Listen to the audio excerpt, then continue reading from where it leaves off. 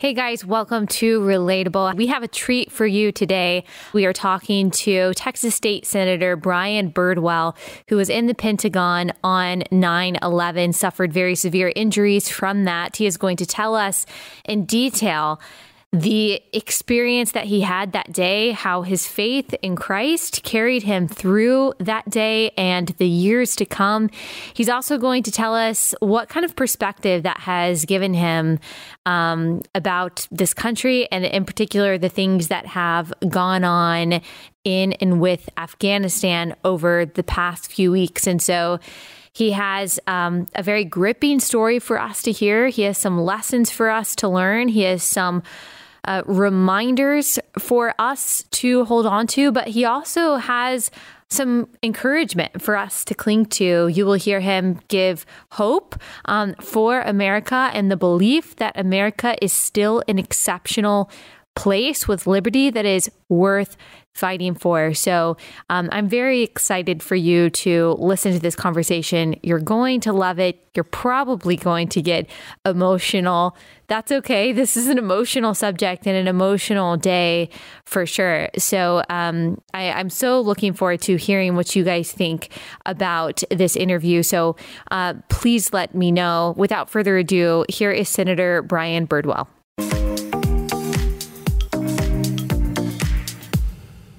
Senator Birdwell, thank you so much for joining us today. Can you tell everyone who may not know who you are and what you do? Well, I'm Lieutenant Colonel retired, United States Army, Brian Birdwell, but also now serving as State Senator Brian Birdwell, serving the people of Senate District 22 in the state Senate, anchored primarily in Waco and McLennan County, but ranging all the way from Tarrant County to a little south of Waco. So I've got what we call the Heart of Texas district in the state Senate. Yes. And the reason why we are having you here for this particular episode is because I want you to relay the story of you being in the Pentagon on 9/11. I know you've told this story many times, but as we were talking about before we turned on the cameras, not only are there people out there who have never heard your story, there are many people listening to this podcast, watching this podcast, who are not alive on 9/11. So I would love for you to just take us back to that day. Tell us exactly what happened. Yeah. I was serving as an aide to a flag officer in my staff directorate on the Army staff. We had an E-ring office. The E-ring is the outermost ring of the Pentagon. The A-ring is the innermost ring. And of course, there's 5 rings. My partner as an aide, Colonel Williams, was our aide to our flag officer, our senior flag officer, Major General Van Antwerp. I was the aide to the deputy, an SES-5, Jan Menig. SES is the Senior Executive Service, but a 2-star equivalent, but a civilian flag officer as opposed to a uniformed flag officer. Colonel Williams got General Van Antwerp, Miss Menig, out of the building over to the Doubletree Hotel for a conference that our staff director was hosting. And Sandy, Cheryl, and I settled in for what we thought would be a slow day with both the principal and the deputy out. We'll get some of those things done that we needed to get done. Sandy's daughter, Sam, worked up in New York, and at about 9 o'clock called Sandy and said, "Hey, Mom, turn the TV on. The World Trade Center's been hit by a plane." And we did what you and every other American was doing that day, whether it was, the radio on the drive into work, already at work on TV, or TV at home, whatever it was. Went into Miss Menig's office, turned the TV on, and see the North Tower, first tower hit with that huge gaping hole, the black smoke pouring out of the tower, and hearing the newscasters talk, what a terrible, tragic accident this was. And shortly thereafter on live TV, we'd watch Flight 175 crash into the South Tower, and that would confirm that neither were accidents. This was not a normal day in our nation's life. And actually, Sandy, Cheryl, and I, we knelt down and just led a quick prayer that, we love our first responders, but Lord, you're the one that's going to be doing the bulk of the life-saving today. When the prayer was over with, we continued to watch events unfold. No thought that we were next. I'd had my morning caffeine jolt at 7 o'clock that morning, and so I needed to step out, go to the men's restroom. I told Sandy and Cheryl I'd be back momentarily. Those were the last words that I would speak to my 2 coworkers. When I stepped out into the E-ring hallway to go to the men's restroom, I actually walked through that part of the building that is impacted and crumbles 27 minutes after impact. So I walked through what would be the impact point, the men's restrooms at the intersection of the fourth quarter and the E-ring. The corridors are the spokes that connect the rings. So I take a quick left turn, pass the elevator, hit the men's restroom, come out. I'm now in front of the elevator, about to turn right to go back through what will be the impact point when Flight 77 is deliberately crashed into the building. So I'm 15 to 20 yards, just straight line distance from where the nose of the aircraft, the nose of the fuselage, makes impact with the building. And so by it's the Lord's grace that I'm the only survivor in the E-ring at the crash site from an 80-ton jet coming through the building and hitting the building at 530 miles an hour, and still has about 3,000 gallons of fuel of its 5,000-pound load. And I mean, I spent 20 years in the military, and most of my career has been as a heavy forces guy, big artillery, big tanks. I've been around a lot of loud things in my life, but nothing as loud as that plane making impact. And hearing the sound, there's that nanosecond where I think bomb. Right. And I go from a well-lit hallway in charge of my faculties to an earthly hell of the fire, the smoke, the choking, the survival attempt. The impact blows me across the corridor. I am set ablaze, and there is a yellow-orangish arch in front of me, and in the periphery is just blackness. The only lights, the ambient glow of the flame. I'll experience three pains and emotions in those seconds, minute or two that seem to last an eternity. First is the physical pain of the burns. I was burned on 60% of my body. 40% of my body is a third-degree burn. Third degree means you've lost the entirety of all three layers of skin. My arms from fingertip to armpit on both arms are completely circumferentially grafted. Back, legs, my eye sockets had to be rebuilt. My ears are artificial cartilage with my own skin grafted over it. My most immediate life-threatening injury is the inhalation injury of what I'm breathing in. Right. The aerosolized jet fuel, the slick, oily smoke from a inefficiently burning petroleum fire. And as I'm struggling to survive, trying to get to my feet, the impact and the concussion of an 80-ton bomb has destroyed my sense of balance in my inner ear. I never do get to my feet. I can get to all fours, but I come to that realization. I mean, we're all created with that zest for living, that desire for life. But there came that moment that in that struggle to survive, that I came to the reconciliation of accepting that this is how I'm going to die. However horrible and ghastly it is, this is how the Lord's calling me into eternity. And so I did what we in the military are never trained to do. I surrendered, I gave up, collapsed to the floor. And in that moment before surrender, it really is the definition of terrorism, that sense of panic that grabs your heart when you realize that you are facing a life-threatening injury and you cannot escape the source and the results of that injury.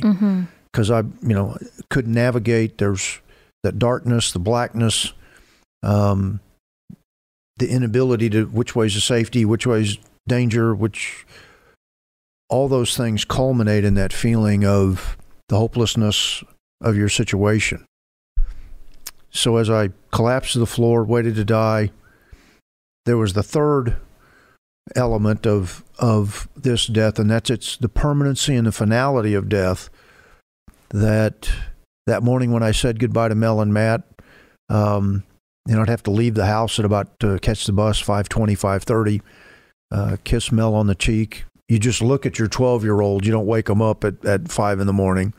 And so I just looked at Matt, went out the door, and if I'd have known that morning I was going out to what was surely my death, I would have said goodbye with a greater rigor than I did that morning.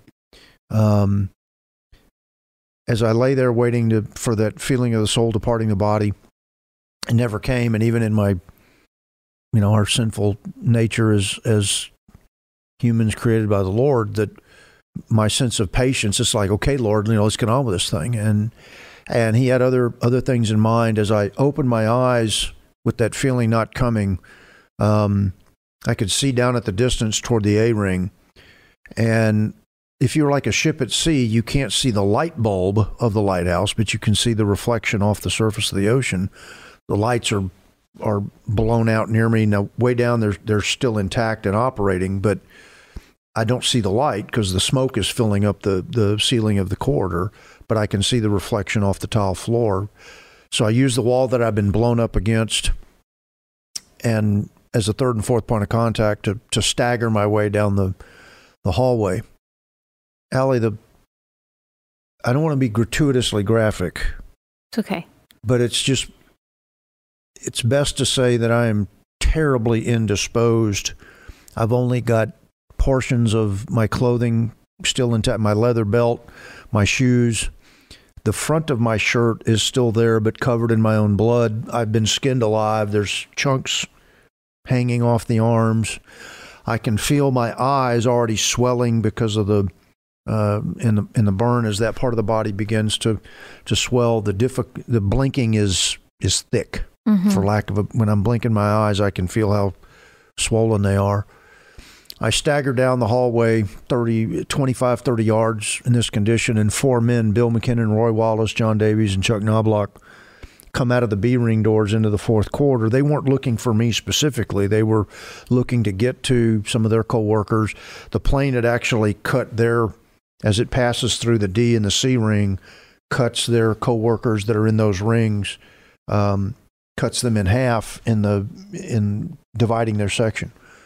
They come out into that B-ring hallway to try to get down there. Roy sees me coming out of the smoke, and when I saw Roy back in 2017 at one of the Pentagon Memorial ceremonies, he said it was the most gruesome thing he's ever seen of watching a burned alive human being walking out of the smoke. In my exhaustion of having covered 25 to 30 yards in that condition, and then the relief of knowing that I'm about to subordinate myself to whatever my comrades in arms are going to do for me. And I just collapsed in front of Roy. And again, I don't want to be gratuitous here. This is not a place to tarry and wait for medical care to get to me. The crash site's just 50 yards away. Smoke's filling up the hallway. The facilities managers of the building have closed the fire door between the A and the B ring. Had Bill, Roy, Chuck, and John not come out of the B ring doors into the corridor, I assumed that I would have gotten down to the fire door and then sat down there and either died of my injuries or died of smoke inhalation, because there's no way to open that. Only a fireman on the other side can open that door. Bill, Roy, Chuck, and John in their haste to move me, and haste not in the sense of urgency, may be the better word, in their urgency to move me. Each grab a limb and give that first exertion to pick me up, but I don't come with them. They pull chunks off of me, and I begin screaming at them to leave me alone, because that's my first insight into what's ahead of me though I don't know I'm going to survive this, what's ahead of me in the medical care being a burn survivor. Touching me is absolutely agonizing. And so what the four of them actually do, Chuck is the biggest of the four of them. Chuck rolls me over on the touching me is agonizing. Chuck rolls me over on the left-hand side and then forcibly puts his arms, the wrist and the forearm, underneath my left torso. Again, chunks. Yeah. But essentially, Bill, Roy, Chuck, and John, instead of grasping me, are gripping each other's arms like they're shaking hands with my body weight resting on their connected arms. They will carry me back through that B-ring door into an access way into the A-ring. They'll take me down to where the intersection of the 5th and 6th quarters meet the A-ring. And that's where I'll receive my first medical care from a great Air Force doctor named John Baxter. And thanks to all those Air Force folks out there, because usually saying great and Air Force in the same sentence is really difficult for me, but the normal service banter. But Dr. Baxter is an Air Force flight surgeon. He's got his go bag with him. He's coming down the stairs with all the other folks that are coming down. Where Bill, Roy, Chuck, and John set me has essentially become a hasty triage site. There's 4 or 5 other people that have been put there. When Dr. Baxter comes down the stairs, he sees some of us that are there. He immediately comes to me to begin to treat me. He asked me, my name. That's how Bill knows it's me, because Bill McKinnon and I, we had been classmates at Command and General Staff College at Fort Leavenworth. But of course, certainly I recognize Bill, but Bill doesn't recognize me. I mean, that's, again, I'm not trying to be gratuitous. I'm a charbroiled American, and Dr. Baxter will ask me if there's any injuries that I have that he cannot see. I said, I don't think so. I have control of my mental faculties. I do not have control of my physical. I'm trembling violently. Right. Dr. Baxter, the only place that he can see, because he's going to give me a morphine shot to get the shock under control, and then also put an IV in me. The only place he can do that is he takes my leather shoes off that were protecting my feet, because the rest of my clothes provided no protection. So the sock above the trim of the leather shoe is gone, but the sock below the shoe, he takes the shoe off, what's left of the sock underneath the leather, and then puts the morphine shot into the top of the right foot, the IV in the top of the left. And he's doing this with Colonel Davitt, another Air Force officer that came with him, under the duress of the fire alarm is going off. I mean, it's loud as all get out. And then there are people, I mean, this is a 32,000 people in the building. And it seems like most of them are coming out, down the staircase that we're next to. So there are people jumping over me, people jumping over other people and getting out of the building. And he does this under that kind of, I mean, it's already hard enough to do an IV in a foot. Doing it under those circumstances, they did really well. While I'm in the hallway at the initial impact, those seconds and moments seem to last an eternity. But once I'm with Dr. Baxter, Colonel Davitt, and then a wonderful lady from the Navy, Natalie Ogletree, had grabbed her Bible when it was time to evacuate, get out of the building. She grabbed her Bible. She's coming down the stairs, sees me. She's just led to pray with me. Speaking is very difficult because of the inhalation injury. I mean, I've got the lungs of a 20-year smoker without ever having smoked a cigarette. But she reads the 91st Psalm over me. Dr. Baxter administers the treatment, writes out on the toe tag what he did, puts it on my big toe. But all of that took about 30 to 35 minutes, but it seemed to pass lickety-split.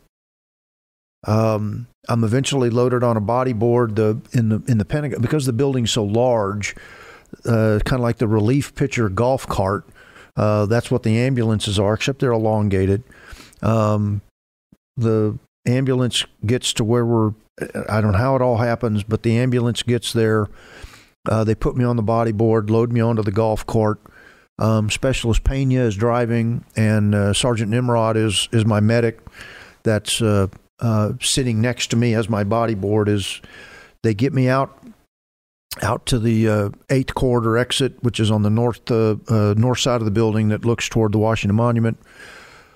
But all the ambulances, because the crash is at the 4th corridor, it's closer to go to south parking. So they end up taking me to, there's a young captain named Captain Wineland. It's his first day of work. What a day to be your first day at work. Right. He was there to sign in. He's driving a Ford Expedition. They empty out the back of his Ford Expedition, throw me in. Jill Hyson is an Air Force medic. She's there doing her 2 weeks of annual training at the DiLorenzo Clinic, but normally she works at Georgetown. She hops in the back. Also, Major John Collison, who I knew, John helped load me in the back. Didn't know it was me he was loading, but he sees my toe tag with my name on it, and it's like, oh my God, this is Colonel Birdwell. So he hops into the back, and so I've got Captain Wineland's driving. I tease with folks sometimes, the drive to Georgetown is what nearly killed me. DC traffic's bad. Yeah. And so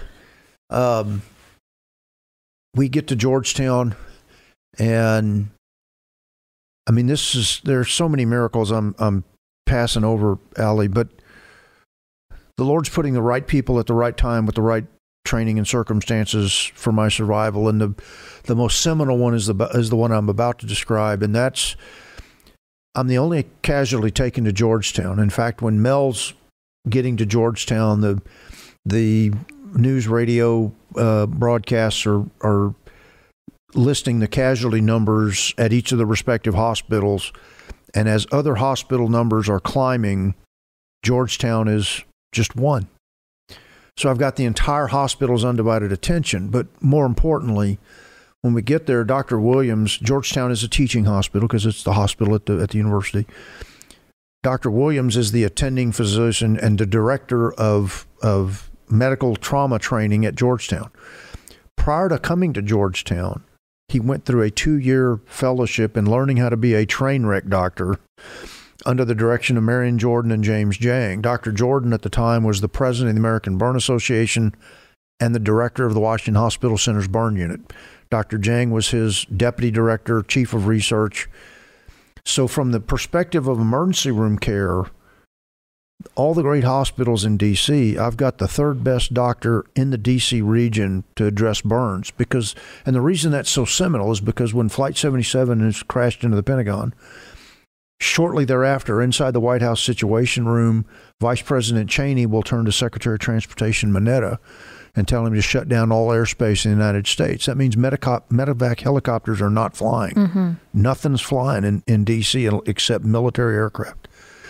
And so Dr. Williams comes to the left-hand side, and my eyes are nearly swollen shut by this point. I mean, I'm just looking through little slits in my eyes, and I can see in Dr. Williams' eyes the gravity of what's going on. And as they were wheeling me in, it's like a battle drill. There's a lot of intensity, gravity, voice commands, but no chaos.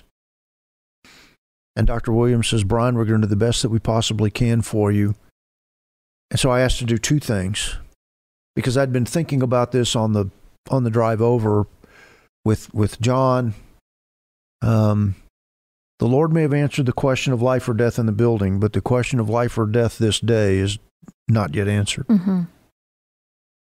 And as I was wheeled in, some of the voice commands that were being said is normally if you're burned if the part of the body that's burned has jewelry, ring, bracelet, necklace, as the body swells, that jewelry functions as a tourniquet and can cut blood flow off. And if you don't get to medical care, if you don't get that removed quickly enough, you can have a unintended amputation be required because of it. So they're talking about cutting the ring off, and I didn't want the ring cut. There was never an opportunity to call Mel. And so I asked Dr. Williams, I said, take the wedding ring off. Don't cut it. Don't destroy it. Judith Rogers, one of the OBGYN nurses that had answered the all hands on deck call, is standing right next to Dr. Williams, is to my left. She's to Dr. Williams' right. And John's just behind them, in between them, Major Collison. Judith I so vividly remember, she reaches with her ring, or her gloved hand for the ring. My fingers look like blackened hot dogs extending from an overly well done steak. The body melts long before gold does. She reaches for the ring, gives it a slight tug. The gloves, part of the finger, blood begins streaming out of the base of the hand, and I don't recall it hurting, and I don't think so much because of Dr. Baxter's morphine shot, but because I'm concentrating on the dignity and the finality of the death. I know I'm dying. And saying goodbye to my wife and my son through the symbolism of that wedding ring. And I asked John, says, give that to Mel and tell her that I loved her. And then I asked Dr. Williams for the hospital chaplain, and Chaplain Cirillo had already arrived to the right-hand side. I did not see her till my attention was drawn to her.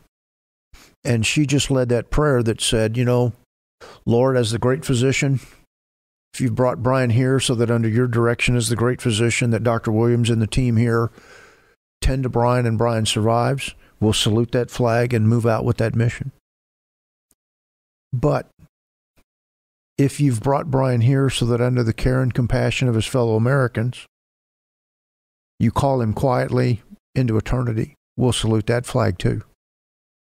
And when that prayer was over with, it was with the strength not of a soldier, but as a believer in Christ, that I could look at Dr. Williams and very laboredly say, let's get on with it, resting in the comfort of who was in charge of my eternity and who was in charge of my life. And I remember them, when that was done, feeling the feeling of my head being tilted back because they're going to intubate me. And the thing that I will most vividly remember is that mask going over my face, because it's the last thing I'm going to see, tilting my head back, and then I'm rendered unconscious from the volume of anesthesia they're having to give me. And Dr. Williams will do the very brutal things that have to be done to the burn survivor. Again, normally it's airway, breathing, circulation, and then evacuation to specialized care. But the Lord put him there so that not just stabilizing airway, breathing, and circulation, but he'll begin to do the escharotomy, the debridement, the excisions, very difficult things that you're glad you're unconscious through it, but because it's the things that have to be done for me to be able to survive this. I'll eventually be transferred to Georgetown. Mel's got a great story in her own accord of how she got there, how she got notified. Again, the Lord putting the right people at the right time, the right place. Mel will get there just before, about 4 o'clock, just before I'm evacuated to the Washington Hospital Center burn unit. The hospital had been asking the FAA for clearance to fly me. She gets there. The ICU at Georgetown is a cardiac ICU. They do all the bypasses and things of that nature. But one of the former burn unit nurses, Deb Treshelle, had transferred from the burn unit at Georgetown because she wanted to start working ICU. So I've got, not just in Dr. Williams, but I've got Deb Treshelle as my burn nurse in an IC unit that's primarily designed for cardiac. Mel will get there. She says she'll never forget the smell. I mean, it's like a gas station. And they prepare her to come in and see me. I have no idea she's there. And then they'll take me to the helipad. Helicopter will fly me. A Georgetown University police officer will drive her to Washington Hospital Center. And the streets of Washington, D.C. have never been that clear since Abraham Lincoln was the President of the United States when the Confederacy was threatening a capital. So it's just eerie for her to see that. We'll get to the Washington Hospital Center and we'll survive. The Lord was very gracious. There are a lot of hard things that I need to ask questions about, but I've just described what was the very beginning of a 4-year reconstruction, survival, reconstruction, and yeah, great story of the Lord's grace. I know people I hope are really wasn't too. You weren't. No, don't worry about that. You know, that's what helps relay the story and puts people in the position. So no matter how many times I've told the story, the emotional connection to the events in Georgetown, and then the hardest thing, Matthew is, I don't know how, I don't want to filibuster you, but Mel had gotten to the hospital. I'll tell you how this came about. Mel got to the hospital. She's at the burn unit. The ICU in the burn unit has 7. It's in horseshoe shape. There's 7 rooms. I'm in room 6, and there's just a curtain. About 2 a.m. on September 12th, Lieutenant General Peake is the chief of the Surgeon General of the Army, and the attack's over, but they're trying to basically husband where all the casualties, who's most critical. And he comes to my room and asks Mel, can we go in and see Brian together? And Mel would be very perceptive, as you would expect. She's also a tough little bulldog, a little package of dynamite. Lord knew who I needed when I was. And General Peake would ask Mel, has Matthew been up here to see his father? And she said, no, he's not ready for that yet. And General Peake and Howie would say it, you need to get Matthew up here to see his father as quickly as you can. And Mel would process that wisely. He's telling me my husband's dying. And the odds of of the 9 of us that arrived, Dr. Jordan expected all but 2 to decease. And only 1 did. Antoinette died on the 17th. Matt comes to the hospital. My sense of time and order in ICU was pretty distorted, but he said, I'm wrapped like a mummy. And Matt comes in, says, I love you, Dad. I have a trach. There's no air going on my body, so I can't speak. I can just mouth, but I've got I've got a feeding tube through, Yeah. And I'll never forget that intensity. And so when we got to have that little time with Elijah and then Lily when she was born and the things that we've had, whether it's Mel and I have had the opportunity to encourage both the spouse and the serviceman that's got an amputation or missing an eye or so I said what I did about every scar is worth our freedom. Because Christ's scars, when Thomas says, show me, and, so in Christ's glorified body, we'll see the price of our eternal freedom when we're with him in eternity. And the scars that we see on the human body, the scars we see of all the headstones in cemeteries across the country, that's the price of freedom. And every one of those lives is precious. But every one of them was worth it. Yeah. In defending the preciousness of freedom and the opportunities before us. So watching the last few weeks has been hard. Yeah. Watching people kneel during the national anthem. And it's hard. With no sense of... Who have never sacrificed themselves either. Yeah. I mean, it's... Yeah. So it's... when you've paid in blood. I mean, it's kind of funny. I got my Purple Heart for coming out of the men's restroom. That doesn't go over very well with I shouldn't say it's a feeling of inadequacy on my part when I'm at a veterans group and I got my Purple Heart for coming out of the can. Yeah. What? But they understand. They do understand. after I explain it. Yeah. But when you paid in blood, it's pretty special to you. I imagine that one of the hardest, most difficult thoughts that you could have had in all of that was the possibility of not seeing your son grow up. As a mom, that's something that I would be thinking about, and possibly not only not seeing them grow up and accomplish all the things that you knew that he would, but possibly not seeing your grandchildren. So what was that like? What was that fear like in those moments?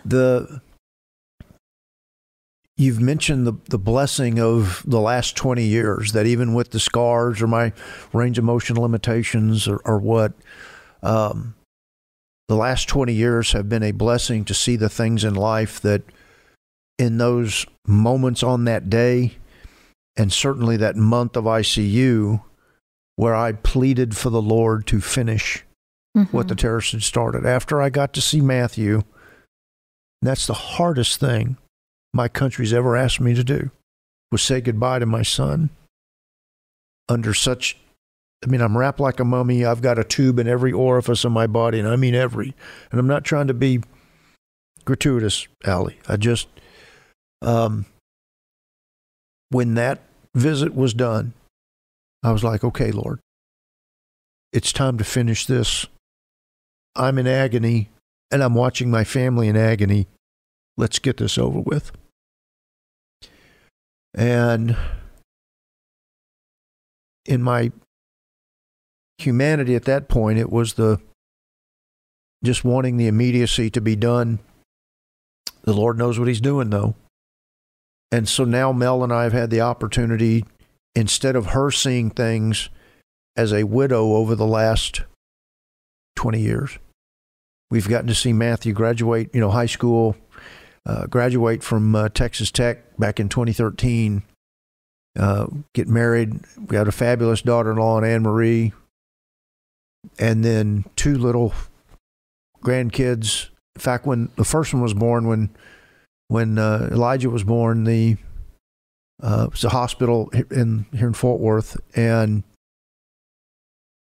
we got to see him and hold him for a little bit, and then as they tended to him and Anne Marie, and Mel and I stepped out and went down to a not secluded, but a little bit more private part of the hospital, and just had a good cry together, and a cry of joy that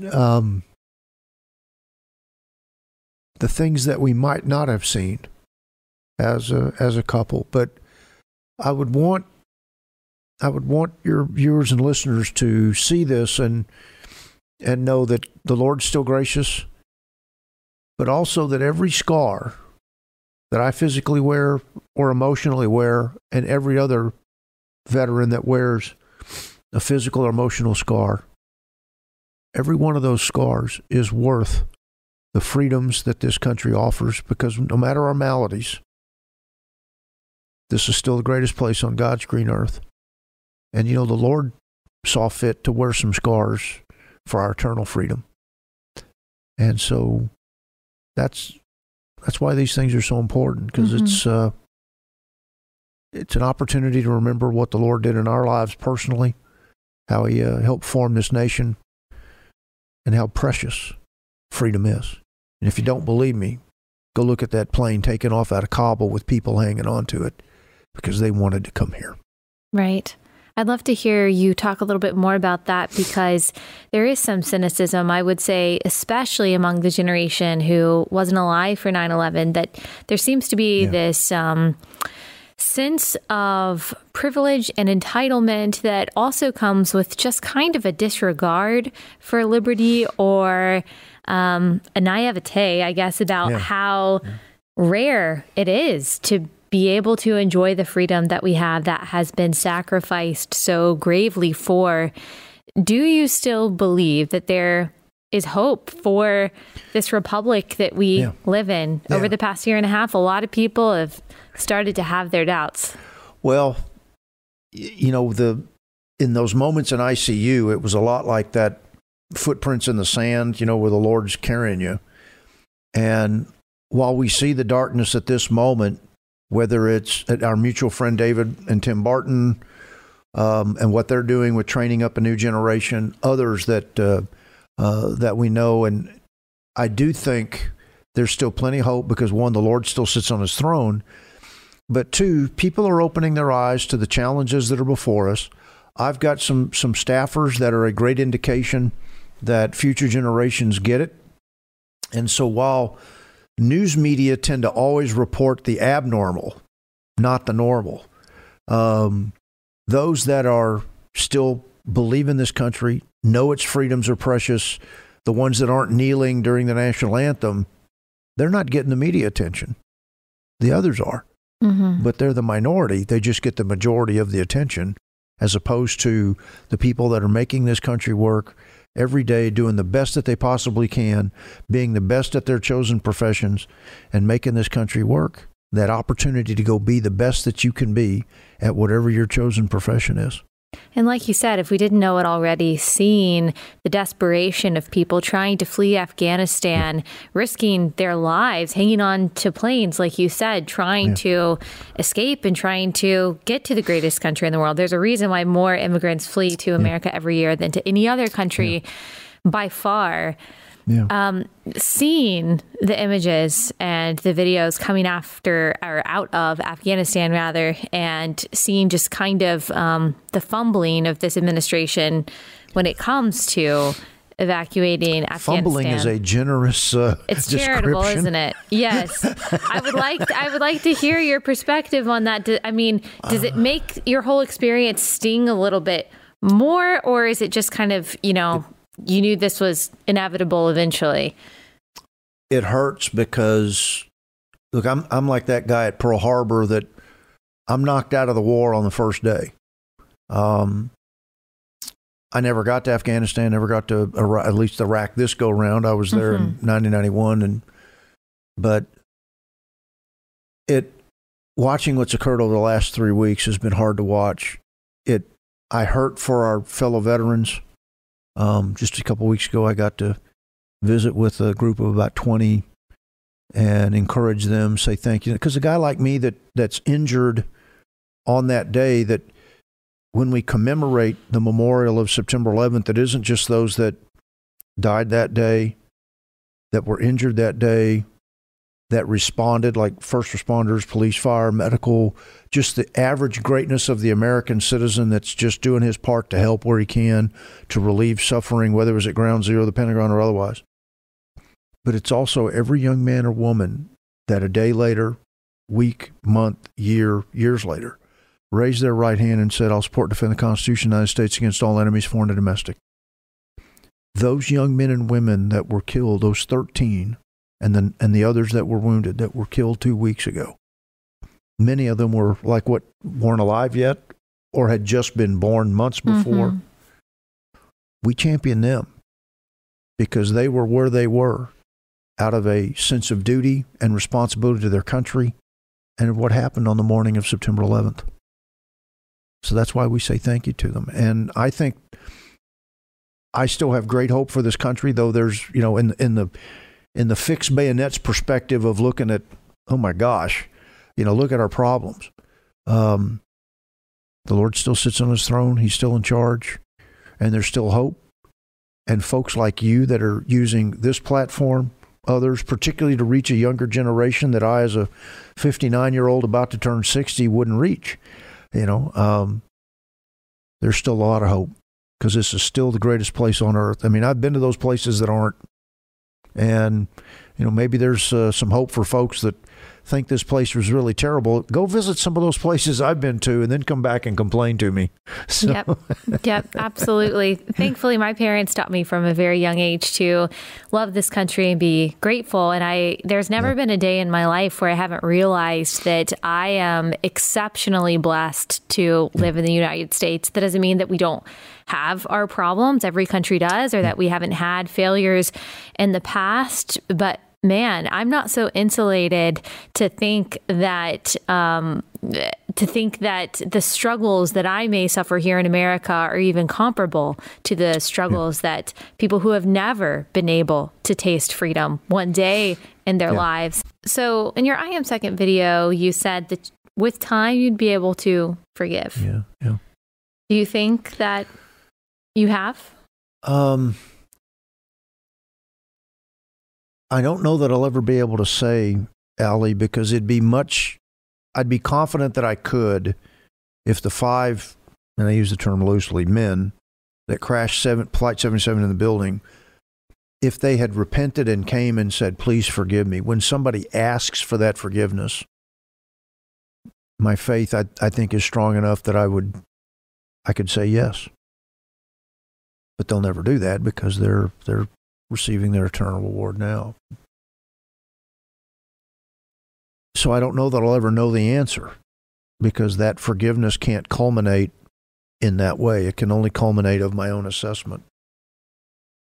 Part of what hurts about what's going on in Afghanistan, or what has happened over the last 3 weeks, is that while we may say that the war on terror is over with, that doesn't mean our enemies think it's over. I am not prepared to forgive the culture that trained, deployed, financed, and slaughtered in an act of war, not a crime, but an act of war. If you want to come after the United States, yep, you can do that, but you're going to pay a big price for it. Forgiveness is my responsibility. It is not my government's. So it's not just proper role and function of government between federal government, state government, county, local governments. It's what are the sword belongs to government. It does not belong to the church, and it doesn't belong to me as an individual. So when September 11th happens, I try to respond to it wearing a few different hats, wearing the hat of a citizen, wearing the hat of a soldier, and wearing the hat of a believer.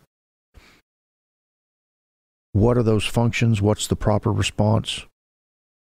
And had I not been injured that day and had been deployed to Afghanistan or Iraq or anywhere else that my country may have sent me, forgiveness isn't my duty. It is to bear the sword against those who would do evil, to protect you at any cost and your freedoms. Life, liberty, and the pursuit of all who threaten it, kind of thing. And so that's where people need to understand the difference between the functions, function of family, function of government, function of the church. You remember Christ, in Scripture, Christ tells us that all things were created through him and all things he created. That isn't just the things that are made up of the periodic table of the elements. It's the institutions of marriage in Genesis came first, government came second, church came third. And each of those institutions have their own unique functions. I think I can, I don't know, I cannot tell you I have forgiven at this moment. I've affirmed and acknowledged the blessings that the Lord's given me here. But what they may have done to me, I think someday I'll get there. I don't know that I can forgive what they did to the country. But that's government's responsibility. Mine's for what happened to me personally. I hope I wasn't long-winded there, but I'm being very brutally honest with a brutally honest question. That's really tough. Because, man, like what's happening in Afghanistan right now. You know, when the Taliban tells us, you know, there'll be consequences if you're not out by August 31st. Like, the response should have been, yeah, there's going to be a lot of relish on your hot dog if you jack with us. We're going to be there longer than the 31st. Yeah, right. But we just kind of capitulated. Yeah. And that's what makes, I think, a lot of people worried. Even if we're not foreign policy experts, we know, I'm talking about we normal average citizens who have not served, and I don't have a degree in foreign policy, but one thing we understand is weakness. We understand capitulation. We understand what it looks like to lose. And that's what a lot of people, I think, are embarrassed about right now when it comes to Afghanistan. And sad. You don't like to feel like, even I didn't vote for Joe Biden, obviously, but I was rooting for him. I was hoping, okay, well, you know, maybe he'll prove us wrong. Maybe he will be the commander-in-chief that we want, or that we need. Maybe he will defend our interests. And it just kind of seems like this whole America Last approach is really bent on a weak America. And that makes me sad. Yeah, it does, because it doesn't mean that you can't have a conversation with whether it's trade or other foreign policy things. But I did an interview on Fox 2 years ago at anniversary is not the right word, but 18th Memorial, the local Fox affiliate. And it was right at the time that Trump was starting to thinking about talking to the Taliban. And I said, you know, I think the president's got it right. But I said, and I don't remember exactly how I said it, Allie, but I said, what I most appreciate, because they just killed Baghdadi, Soleimani was just a couple months later. And I said, I think the president's right, and I'm prepared to trust him. Because it's finally great to have a president that cares more about the lives of Americans than he does about the lives of our enemies.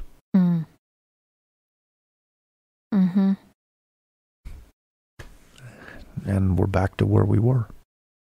People that care more about not offending somebody. I mean, there were so many people after September 11th, you know, what have we done to offend them? Why are they mad at us? I am not interested in learning why you're mad. I'm interested in you learning never to make us mad. Which is how it should be. And what people don't understand is that American strength is good for the world. American weakness is not just bad for Americans, it's bad for the world, which is why our allies are so... You look at what's happening right now in the geopolitical structure and circumstances. India is an ally. Thailand is an ally.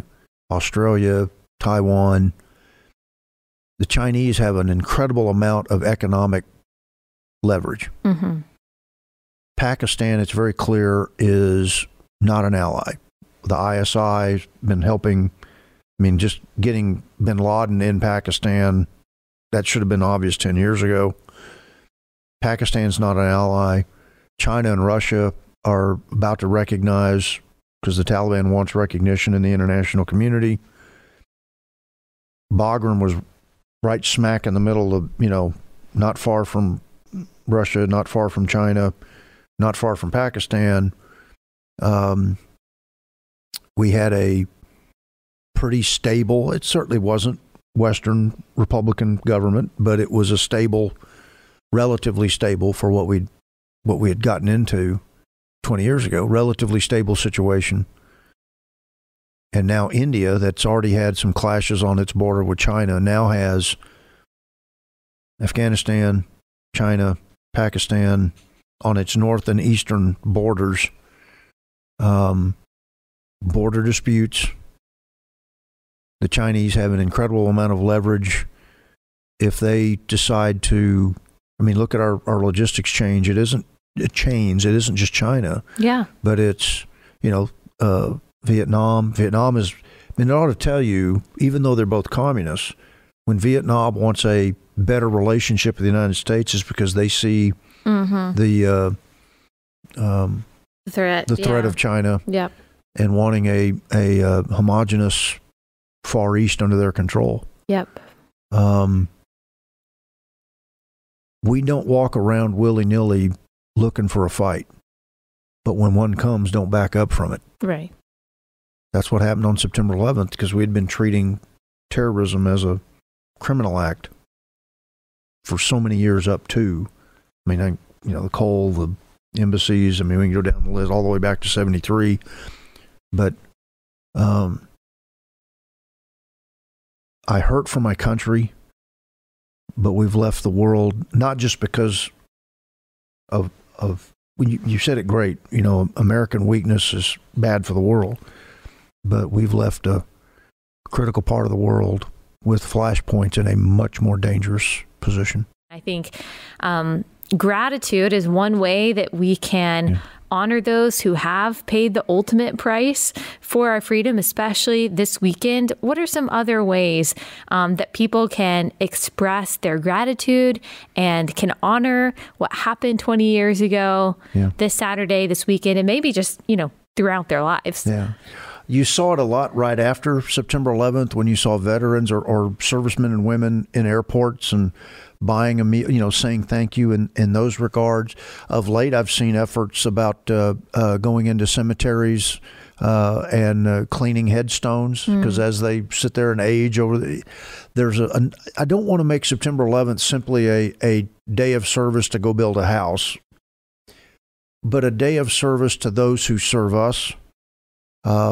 Because the three things that the fire, police, and military as professions share that no other profession share is the tug of death because of your sense of duty and the nature of your duties.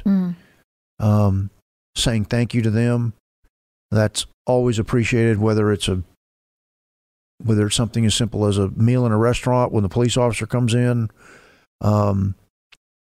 wreaths at Veterans Day, Memorial Day, saying thank you, because gratitude is one of the best virtues that we can have, either individually or as a nation. And how you choose to demonstrate that gratitude is up to you, but let it be a day of gratitude.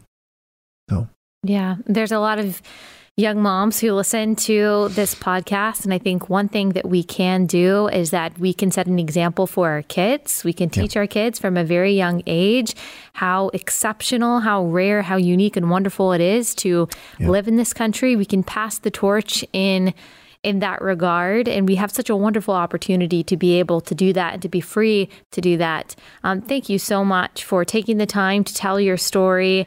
I am especially keen for all of the youngins who don't remember 9/11. Now, I remember, it's interesting. I'm sure a lot of people can relate to this. I was in fourth grade. I was in my fourth grade classroom. Gosh, you're making me feel old. I know. I was, let's see, 9. I guess I was 9 years old. Yeah. So, but it's funny because I actually remember exactly what my teacher was wearing, black and white pants and a black shirt. I remember she was up at the front of the classroom trying to continue the lesson. And I remember she started crying. And when you're a kid and you see an adult start crying, it's very off-putting because you don't like to see your parents or adults upset.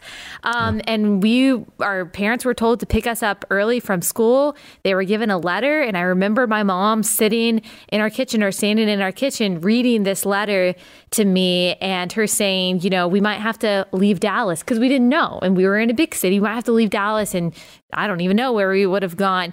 And so I remember, and it's kind of strange how in those moments, even though you don't have the maturity to realize, wow, this is a moment in history, something catches in your brain that tells you, remember this. And I do. And I think there are a lot of people listening who are a little older, or a little younger, who remember exactly where they were. And I think even if all you can do, you've got a bunch of little kids running around, maybe you don't have time to go out and actually do something formally, the least that I think that we can do, try to remember where you were in that moment. Try to remember what started all of this. And like you said, be grateful. Be grateful to the Lord first and foremost for his provision, but also to everyone who has given their lives. And I'm thankful to you for the service that you've done for this country. And thank you so much for sharing your story and sharing your faith as well. Thank you, Allie. My treat to be with you. It's been a privilege. Thank you.